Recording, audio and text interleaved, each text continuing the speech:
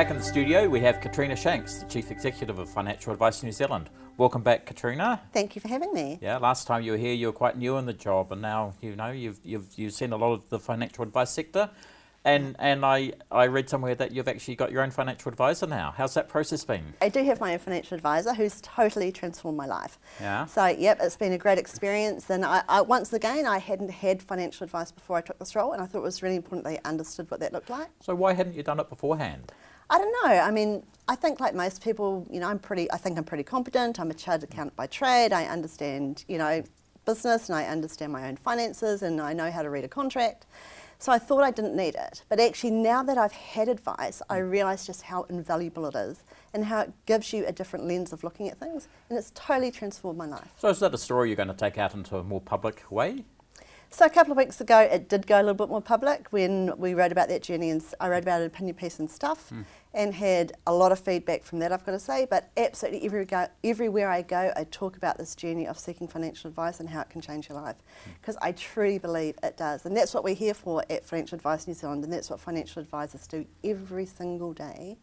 They help people to increase their financial health, wealth and wellbeing. So the other day you were saying to me, and good on you for doing that, but the other day you were saying to me that you've been surprised at how resilient the financial advice sector is because it's gone through so much change. Can you sort of tell me a bit about what you've seen there?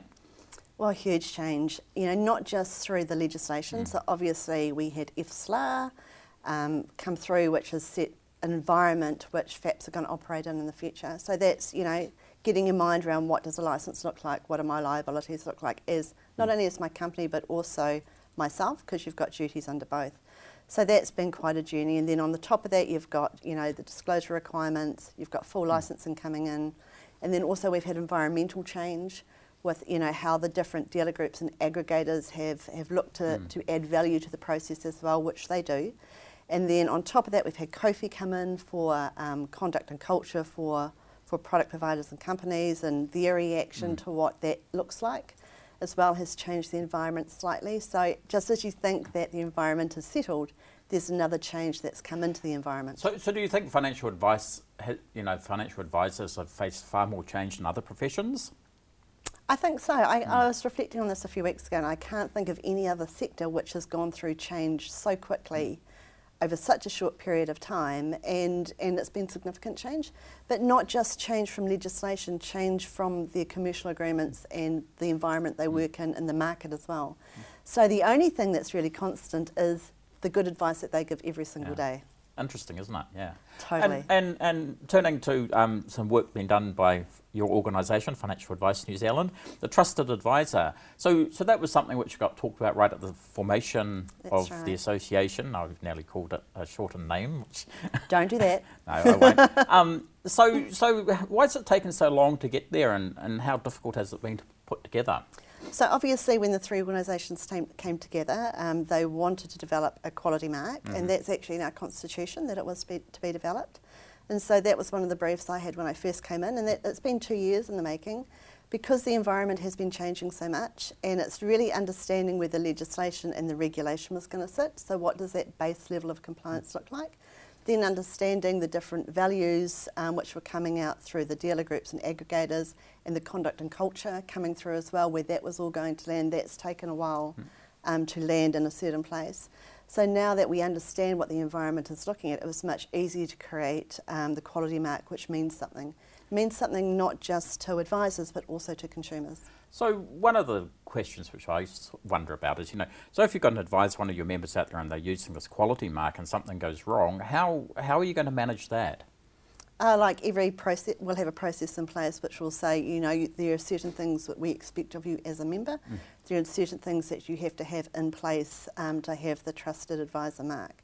So there are 5 criteria that we've got in there, and that's experience, qualification, ethics, PI, and there's one more which is PI, ethics, 20 hours CPD. CPD, 20 hours. Thank you for that help. Yeah. So there are those components which are the criteria to get it. But once again, it is all about conduct and culture, and it's all about being professional. And our membership have already got rules around that. Will there be some sort of disciplinary process in there if something goes wrong?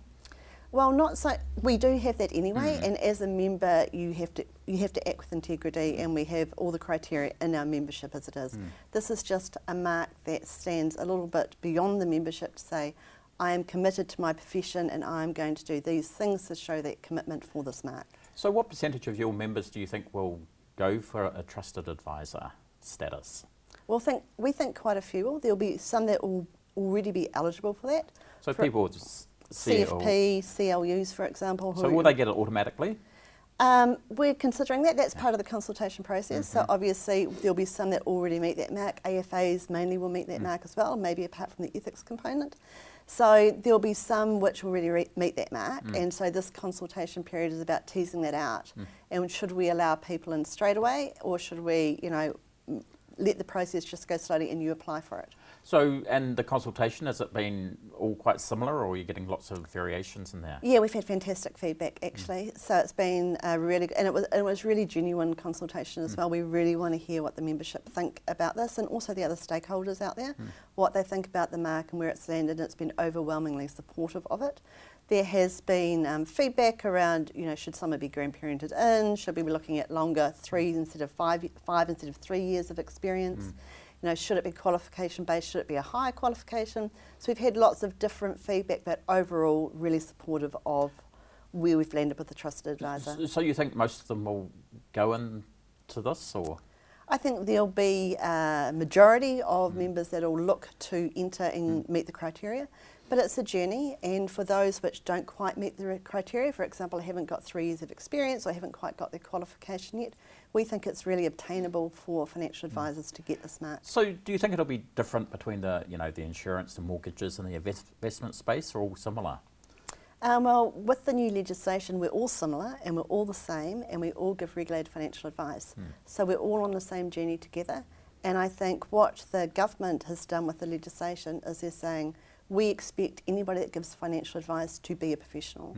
So that is the indications which the government has thrown through this legislation, that we expect people to be professional. And also in the licensing conditions, they're showing levels of professionalism for the businesses as well. What does professional business look like?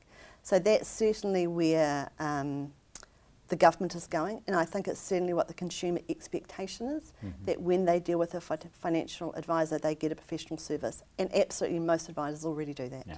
And how are you going with membership numbers? They're pretty static, so we're in renewals at the moment, and looking really positive, so we're really pleased. Yeah, good. And lastly, we'll just touch on COFI, the conduct legislation. You're supportive of it, but you've got a few areas that you'd like to see some changes. What are they? Yeah, absolutely. So we're all for good conduct. Absolutely, of course we are, as everybody else is in the sector. So really it's about understanding the powers which have been given through regulation for licensing on remuneration. We think those powers are too wide and too far-reaching. I can't think of any other industry where your remuneration is set in licensing conditions.